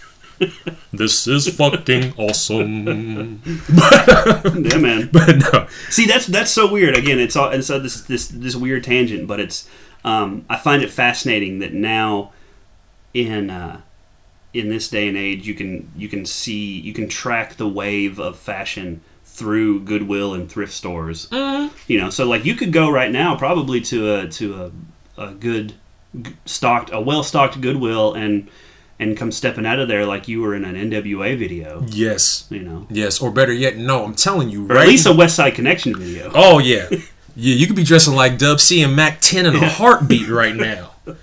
Or better yet, you could probably also be dressing up right now in some Karl Kani, some early FUBU. Early FUBU, yeah. The only thing you won't be able to find is 8-ball jackets, because I think those were considered crimes against humanity, and they were all rounded up and burned. No, or better yet, go to a Goodwill and find you some cross colors. Oh, yeah. Yeah. Cross colors used to be the shit. It was like you either had Bugle Boy and cross colors. That's where I went, because I wasn't, for the listeners at home, I'm a Caucasian male, so I was not able to get away with cross colors, because back in the day when you bought cross colors, you were simultaneously issued a Malcolm X necklace. See, and I wasn't allowed to wear that. So. See, it all depends on where you was. See, back when I lived in Middletown, Ohio, when the cross color stuff came out, pretty much the majority of black folks wore it. But every now and then you see some white dudes in it, and the rule is that as long as you don't perpetrate and prep the role, it's fine. Yeah. But you step out of line, this big dude over here is going to like rip your shirt off and throw you out the window. It's pretty much the rule. But yeah, man, those were the days. Remember when Bugle Boy you had to pay to get some Bugle Boys, and now like Bugle Boy shit isn't even in stores anymore. Really, it's in some stores like Dollar General and shit. Yeah, outlet malls. Yeah, that used to be. Well, it's like starter shit being in Walmart now. Yeah, man. Back in the day, you could only get that at Foot Locker and they don't in have the mall. They don't have licenses anymore. They just make straight up like sweatpants. Yeah. They're like the Puma. They're like Puma. There was a huge '90s windfall for the cats that ran Starter, and they're like, you know what? Fuck it, we got our money. Let's get out. Yep. It was like, I'm good. I'm good till like 2035. I'm out. Oh man, but those were the days. Like it used to be, and like you could be that one dude that had shoes like you had a pair of Diodoras. See, Diodoras, K-Swiss, British Knights. I'm talking about British Knights before they gave Hammer. They made Hammer the exclusive sponsor for British Knights. Yeah. Let's see what it was. LA Gear. LA Gear was the shit. Yep. And Brooks. LA Gear came with 2 sets of shoestrings. Mm-hmm. They meant business. Yep. They meant business. And like I remember folks used to clown on LA Gears. And I'm like, why y'all clown on LA Gears of good shoes? Yeah, man. And like in every tennis shoe had a superstar athlete behind them. Yep. Walter Payton had kangaroos. Which made no sense. I know, but that's fine. I'm like, he ain't wear kangaroos on the football field. He ain't gonna cause kangaroos. See, for those that don't know, kangaroos were like a tennis shoe sneaker, and it had a pocket. It had a zipper pocket on the side. Yep. Now here I am thinking, man, Walter Payton sport kangaroos. That's kind of dope. But then I started thinking, like a year later, it's just like I was in class one day. I was like, how's he gonna wear kangaroos while playing football? He ain't gonna have a fucking playbook in his shoe. Oh, let me unzip this. I don't know what this play is. Hold on. Oh, okay, I got you. Yeah, the last time I checked, Kangaroo did not make cleats. No. Yeah, exactly. See, that is a mad tangent. All right, we go play back on the track.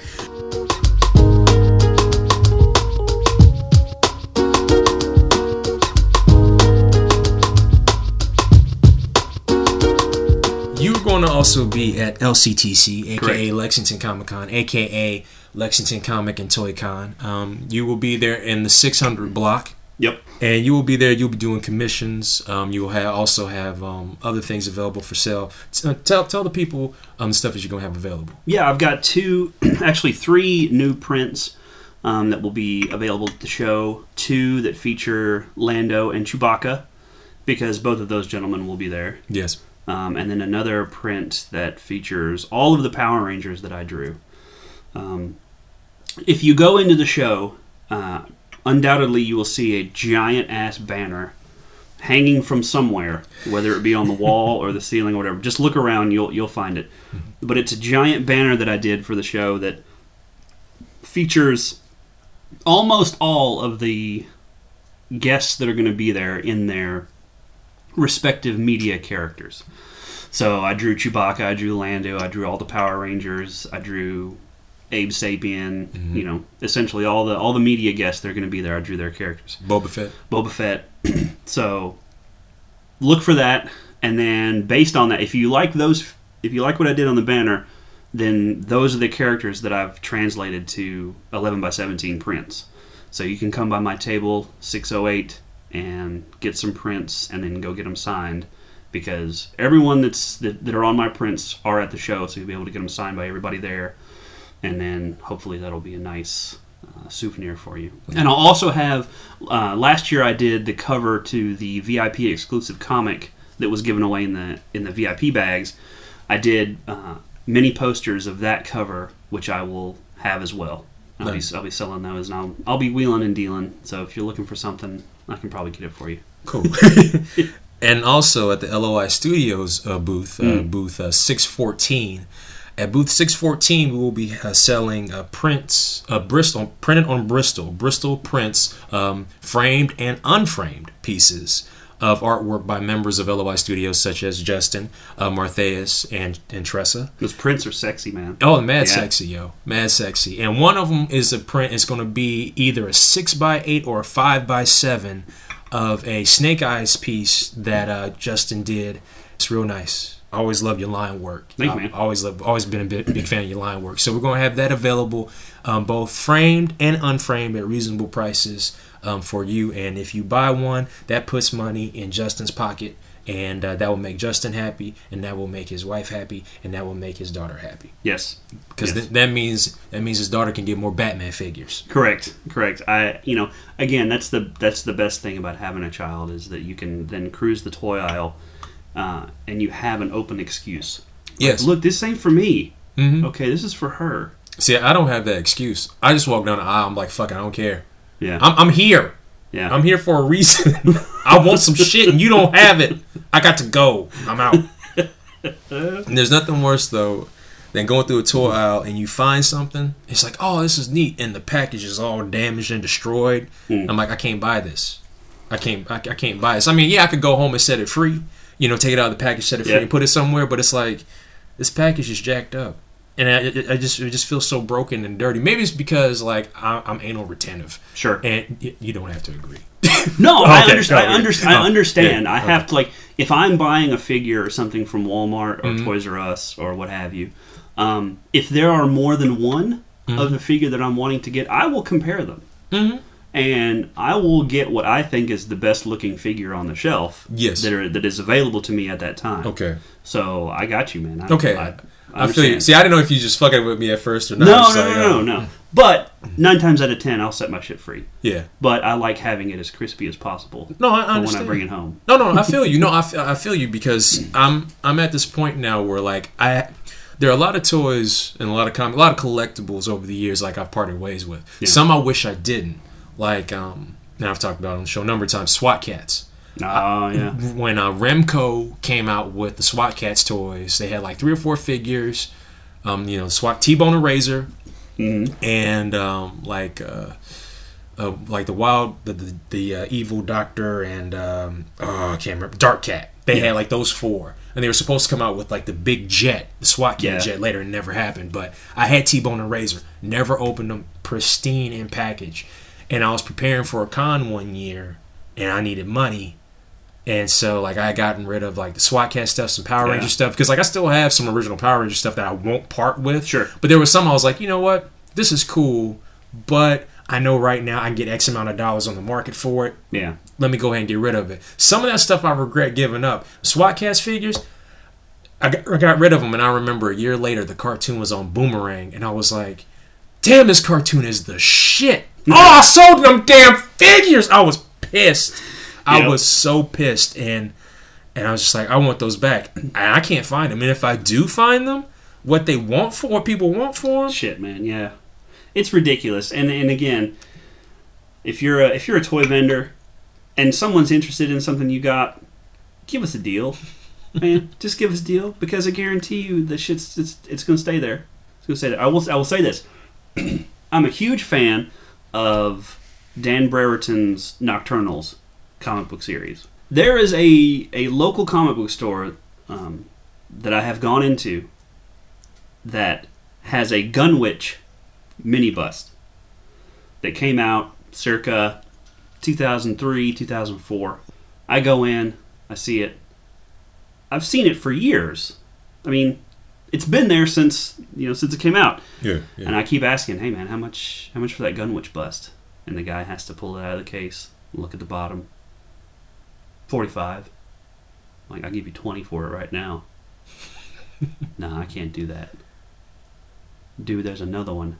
I see it behind the other one. You have 2 that you've had for goddamn 9 years now. Can you not cut me? I guarantee you, I will give you the extra $25 if you can find someone in this town that will A, knows who that is, right, and B, is willing to buy that bust. And because of that property, the cost of depreciation alone is probably already surpasses cost of depreciation. Right. Because some busts do actually gain like monetary, value as time goes along, but some don't. Yeah. And that one probably has not. No, it has not. I mean, I went to eBay and got it for $17 shipped. See, you can't beat that. You can't. So toy vendors, if there's somebody interested, cut us a break, man. And like if you come to LCTC during the weekend of March 16th, March 17th, Sunday is going to be a great day. Great day. Because people are going to try to just get rid of shit and they don't want to take it home. And I hope you buy a lot of Action Lab books and a lot of Tressa Bolin artwork and a lot of Justin Stewart artwork and a lot of Martheus artwork and a lot of LOI Studio stuff at their booth, because that way we can go shopping. Right. Yes. If you help us, we will help you. Yes, exactly. We aim to please. Mm-hmm. Yes. I know it's wrong for me to say just buy our shit, but you know what? I want to buy some Joe figures, or I want to give you some Joe sketch cards. Right, help us feed the fever. Yeah, oh yeah. We're not just going to sit on it. I'll put it back into the economy in a second. Oh yeah, sometimes too quick. Like, I didn't spend it all before I can even count. Like, let's go. Yeah, damn. Yeah, I'll walk out of there and I'll be like, I got a box of these figures. That's about 3 commissions and a dozen sketch cards worth of cash. Yep. Oh, better not tell the missus about these. Yep. No, honey, I only had 2 sketches today. Just 2. It was a slow day. Sorry. What about on them figures? Oh, no. Somebody just gave them to me. It was like, I heard you a fan. Yeah. And what's this receipt? Well, they bought it and they gave me the receipt in case I needed to return it. Well, you signed the receipt. You know what? We really don't have to talk about this tonight. I'm kind of tired. I'm going. Your feet look like they hurt. Let me rub those feet for a little bit. You look tired. Let me play some Jodeci for you. Hold on. Let me play some Jodeci for you. You need some wine? I got you. I'll pour you a glass. Just sit right there. It's fine. Baby's asleep. We're all good. Whew. 2 days later. You mean to tell me you made $17 at a 2-day show? Oh, yeah. I remember starting early. When you start doing conventions, you don't pay attention to the costs that you inhibit until years later. You're like, you go to a show, like, well, I thought I did all right. Like, hey, I sold $200 worth of stuff. Yeah. It's like, well, my table was 75. Yeah. Gas was about 20. Then I ate, and I did room with some friends. Yeah. I made $5. Yeah. And in fact, it's crazy because getting new prints, this show is like the show that I went ahead and I went all in with. I got a vertical banner based on your recommendation. Thank you very much, sir. You're very welcome. So I've bought a ton of art supplies and markers for the live art that's going to happen Friday night of LCTC. If you're around, if you're in town, come down to the Heritage Hall Center where it is. It's in the front section. Me and pretty much all of the artists that are exhibiting at the show are going to be doing live art right there in the main entranceway to Heritage Hall. Nice. So all that stuff rolled into one. Look, I'm already in the red, like $200. So help me out. At least let me break even. Coming from where you're coming from as an artist, trust me, I get it. You like Dave Chappelle at that one episode where he was doing his like 60-second stand-up special. Yeah. And then he got done. He walked up to the camera, was like, "Fucking pay me!" and then walked off. Yep. But no, we say that in jest, but it's all in fun. Seriously, stop by these tables. They're gonna be mad hype. Yep.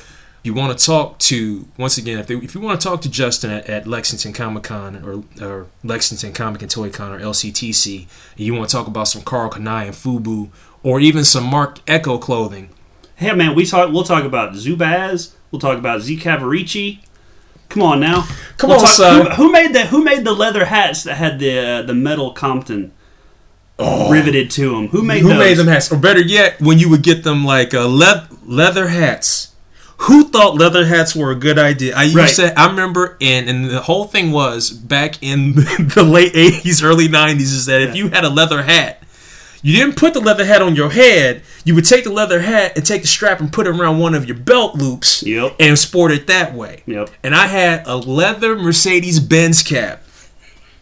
In 10th grade, I had a black Mercedes-Benz cap, and I took the cap and I took it around the loop, put it around one of them belt loops. I was like, yeah. And it was like, man, that's dope. That's hot. I was like, cool. And I had a leather book bag that I took from my stepdad, and it had like a metal plate on it. It was like a fake metal plate, and it said Brooklyn on it. Oh shit! And it wasn't Brooklyn spelled out. It was B''KYLM, Brooklyn. And like all the white kids be like, B-Klein. That's funny. B-Klein. Brooklyn, son. So that leather bag was destroyed in the beatdown that you gave to people who made fun of it. I kept that Brooklyn bag from like 10th grade to like my first year of college when the zipper broke. Mm-hmm. And I think that was just somebody's way of saying, let it go, son. It's time. Let it go. But, so I will chat you up about any of that stuff. All right, cool. And where can people reach you on the internet? You can go to justin3000.com or hit me up on Twitter at Justin3000. It's JUSTIN 3000. Awesome. And you can also find Justin on the Boku Pop podcast. Yeah. And you can also find him on the LOIstudios.com website. Yep. Pieces of his artwork are there. Links to his sites are also there as well. If you are interested in anything that I have to offer, there is no excuse for you not to find me. Yes. So true. So true.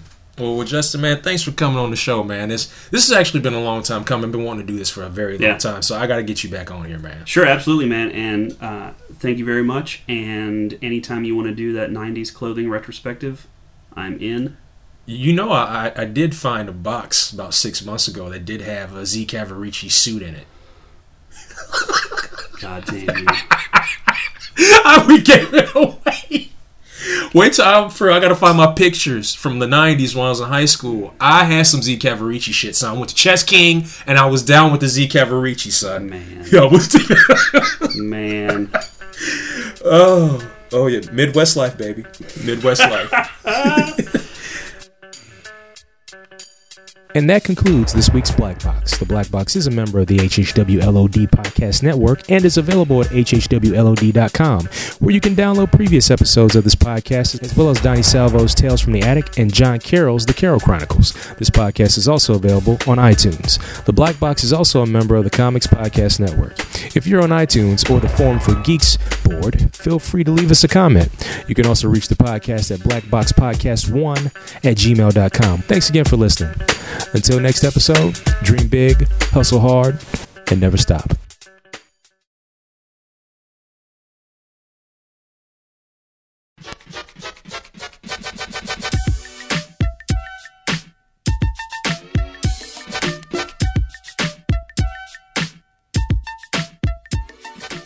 I'm nervous about it. I get nervous about every show, though. But. Nah, I'm the same way. And see, and I am not an artist yet. Yes. One day. Fat cats. Nobody wants to look at pictures of round fat cat, just like circle, circle. There's some little ears. Yeah. Oh, look, there's some whiskers. People love cats. Internet has proven people love cats. I know the internet loves cats, Yeah. but still, no. If I will love people even more if they come up and ask me to do a grumpy cat for them in any assortment of outfits. Yes. You know, I need to post the Grumpy Cat Sherlock Holmes Yeah. on the LOI Studio site because, see, I blame you. Tartar Sauce posted it on Facebook. What? That's right. Really now? His Facebook. Well, I saw a post. You know, I follow Tartar Sauce because he's awesome, and they posted that they, you know, if you send in your memes of Grumpy Cat, that they will eventually post them. And I was like, well, I'll just send him my my Sherlock Holmes Grumpy Cat piece that somebody commissioned me to do, and it's not like an original Sherlock Holmes. It's Sherlock from the BBC series, Right. And so he just says, "This hat, I hate it," and so I dropped it into their message, and I was like, you know, hey, I did this. If you want to post it, I'm cool with that. And then it was like a couple weeks later. It was this past week. I saw it, like, I was like looking at Grumpy Cat pictures, and I was like, what? And there it was. so yeah. Look at you, done going viral. I know. Nice. Very cool. Still, nobody wants to see me draw fat cats. Oh, anyway, now nobody fucks with that cover and then I opened it up and it's got that double page spread where they're all hanging by their legs. Yeah. Oh man, that wrecked me as a kid. I was like, holy shit! It wrecked you. I was like, this isn't supposed to happen. Exactly. This is the no. I'm like, that's Ironhide hanging dead. Yeah. From the rafters. Oh no! I was like, this doesn't happen. You know, even after watching the movie and you know, Optimus dies, but. You know, in the next cartoon series, he came right back. So I was like, okay, cool. But still, but in the comics, they did not give a fuck. Right. In the comics, it's like we're gonna do whatever fuck they. Oh, Optimus is dead. In the movie, shit. All right, so now we got to come up with a way to kill Optimus in the comic book. So we're gonna put Megatron and Optimus in the video game. Yeah. And Megatron cheated the whole time, and Optimus cheated once to really save somebody's life. And Prime won. I cheated. You need to hit that button and kill me. What? I remember when I finished reading that, I literally was like, no! And I just like threw it. Yeah. I just threw it. I was pissed. This is not real. You know, but see, you know what's weird about all this shit, man? What's weird is I had the hardest time as a kid accepting Transformers Marvel comic continuity because it didn't follow the cartoon. Yeah. But I had no problems accepting that there was the original Teenage Mutant Ninja Turtles when they came out comic book form, the cartoon Turtles, which were completely different than the comic book Turtles, and I was fine with it because they were both awesome in their own ways, plus the Archie Turtles animated comic book, which represented represented the animated series, and all this other stuff, and I didn't care. But it was all completely separate. Yeah. The shit with, you know, Transformers and G.I. Joe comics is like they didn't make the distinction between any of them. Yeah. It's like it's all Transformers. It's all G.I. Joe. Yeah. And like the issue 3, Spider-Man is in an issue of the Transformers, to which now, you know, Marvel's like, no, but that wasn't 616. It's another alternate. I'm like, come on, son.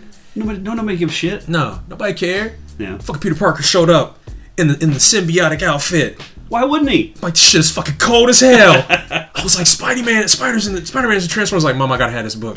Yeah. I was like, we gotta get this. She was like, ooh, Spider-Man. Honey, get that. Go ahead and put it on the conveyor belt. Come on, let's go. Spider-Man and Transformers? Oh, let's go. Oh, man. They used to have them bomb-ass commercials. Yep.